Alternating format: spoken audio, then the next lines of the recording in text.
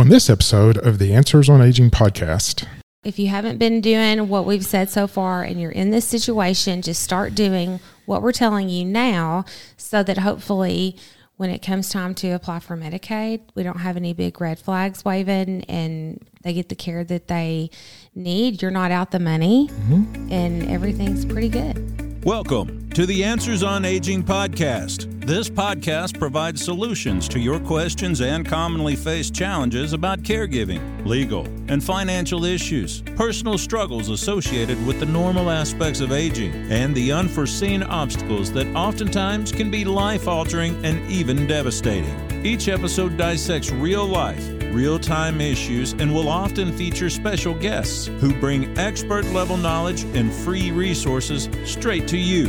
This podcast is hosted by certified elder law attorney Todd Whatley and licensed nursing home administrator Sarah Scott. Together, these aging experts bring an impressive combined 30-plus years of experience to the table in order to give you all the answers on aging.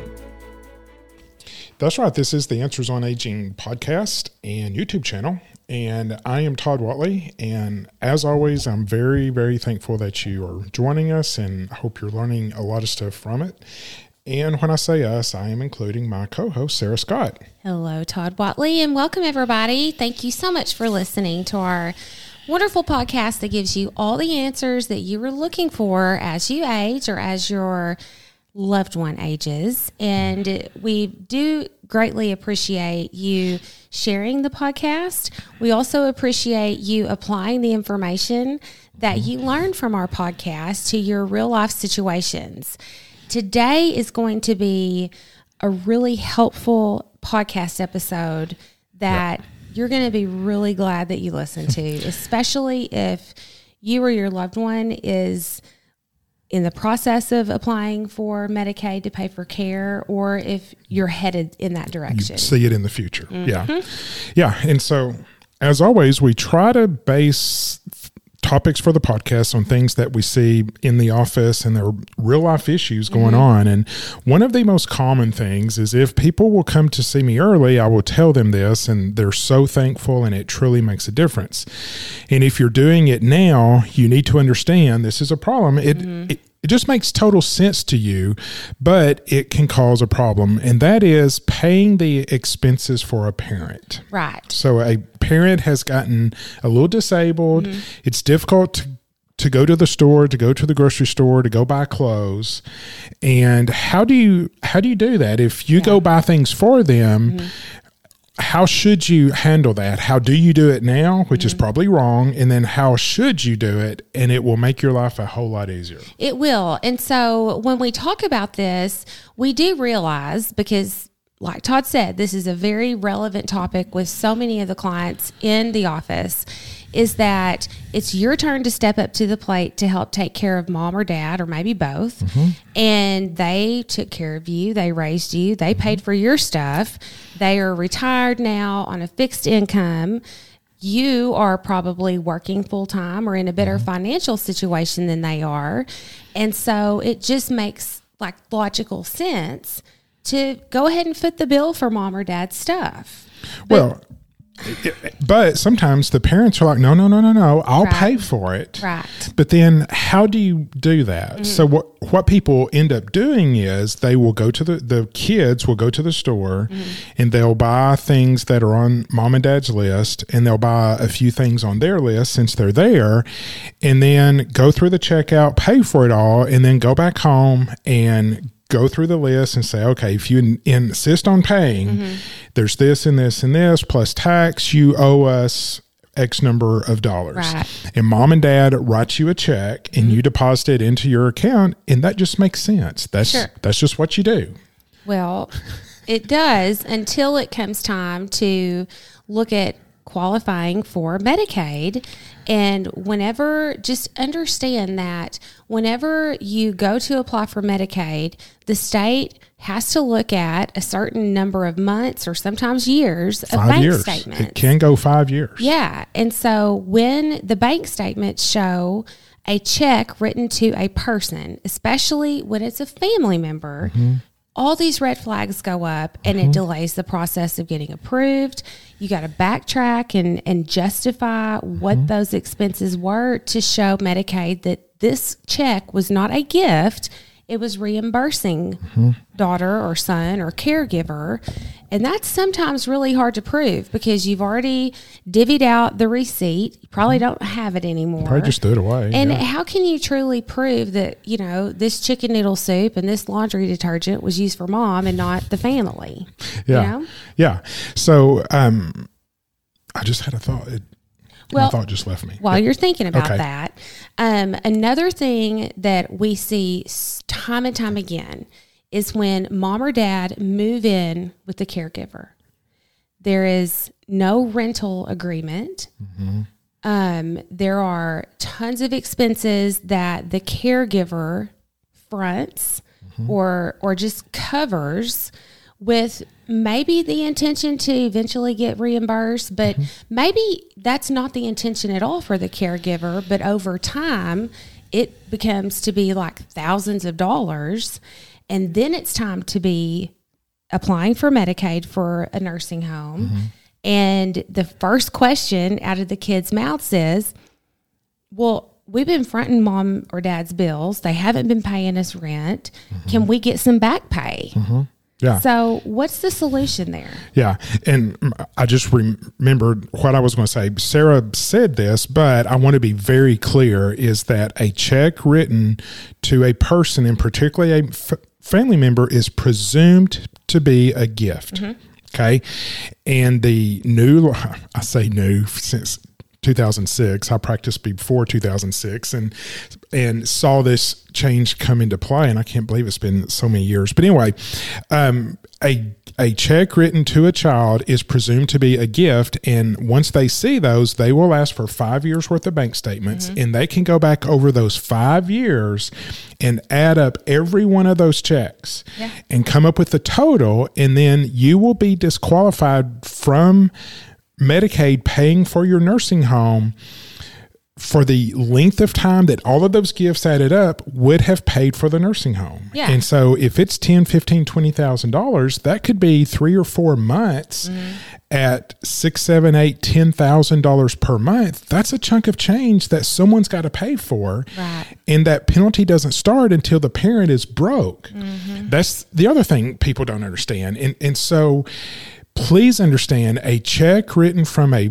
person either now applying or will apply for Medicaid is assumed to be a gift until you can prove otherwise. And if you can't prove otherwise, it's a problem. It's a gift. Yeah. So many times, like you just said, the parent moves in with the child, and being the good child that you are, you're not going to charge your parent rent. But then when they go into the nursing home and they have $20,000, $30,000, $40,000, and you're being told you won't qualify for Medicaid until you spend that $40,000 on the nursing home, the kids are like, wait a second. Yeah. Is there any way we can give that money to me because I never charged them rent? Well, the answer at that point is no. Right. In most states, but you can if you're proactive. Sure. Okay. So two things, rent and expenses. And so when the parent moves into your home, create, if you want them to pay rent, which they should, and that just makes sense, but you have to do it based on a contract. Yes. Do a legitimate legal contract. I recommend you go to an attorney, but you can probably find a rental contract online and just lay it out, date it, both of you sign it and say, mom's going to pay $800 a month, and that is for rent or utilities or just whatever that it is. Or if you want to charge more as a caregiver, you can do that, but it just has to be in writing. Right. And I would encourage the listeners, if you are the one that's providing the care and it's the plan or you anticipate being paid for those caregiving services, just like with the rental situation, have a contract drawn up. This is the agreed upon amount per hour or per week.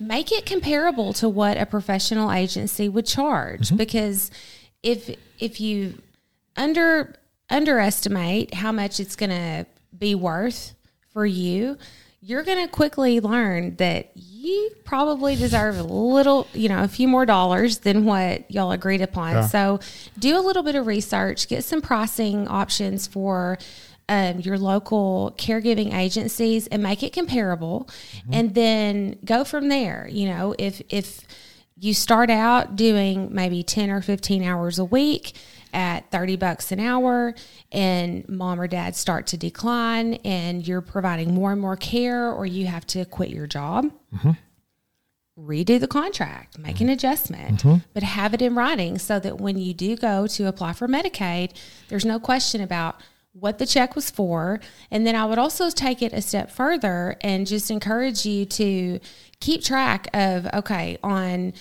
April 26th, I provided 3 hours of personal care for mom, doing meal prep, laundry, housekeeping, bathing, whatever it is you do, so that not there's no super question. detailed, You don't have to but go just into in the general. nitty-gritty. Say I did this and this and this today, and it took 3 hours.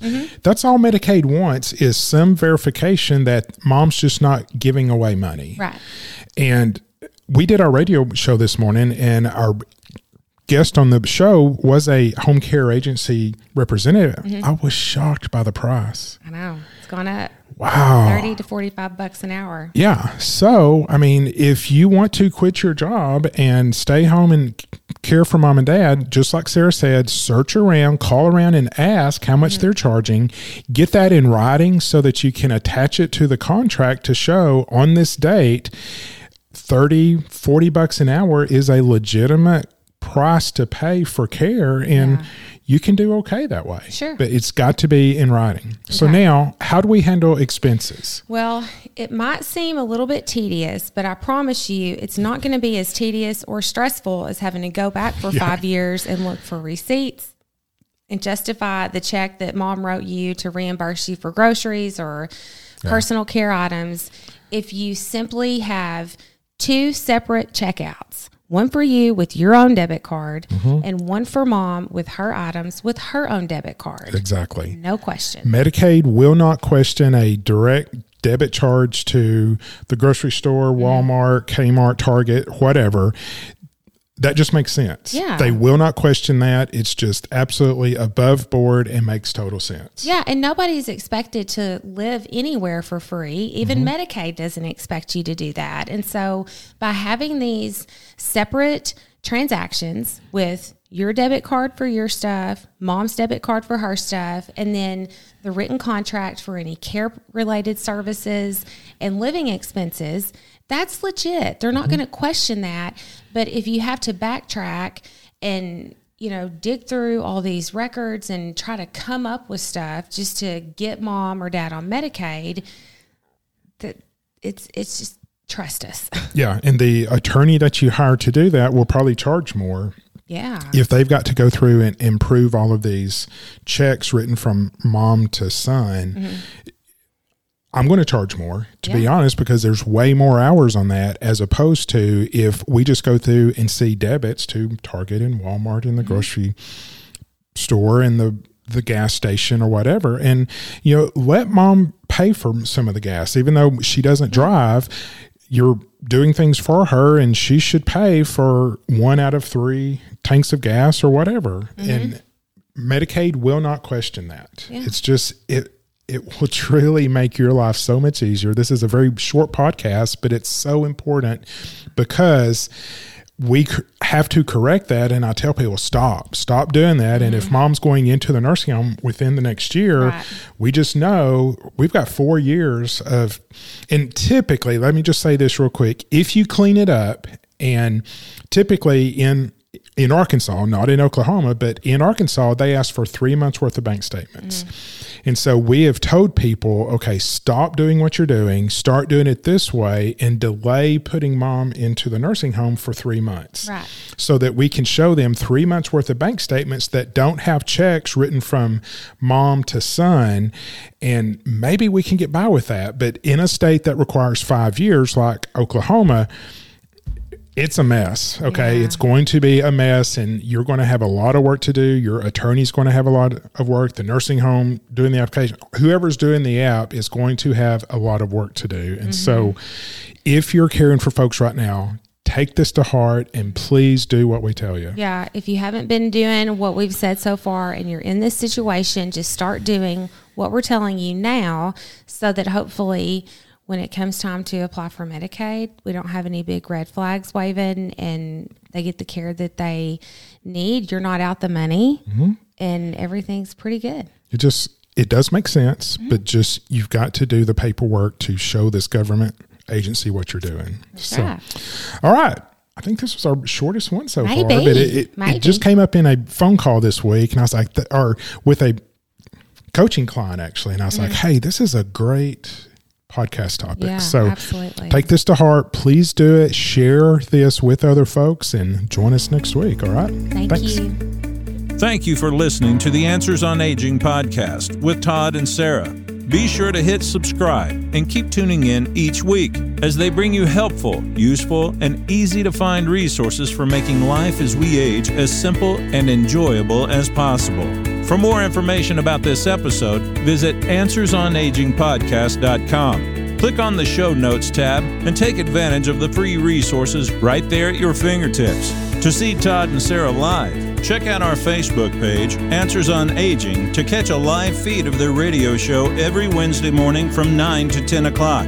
Todd and Sara welcome feedback and love to answer your questions. So please, let them know what you think by leaving a review and share with your friends and family.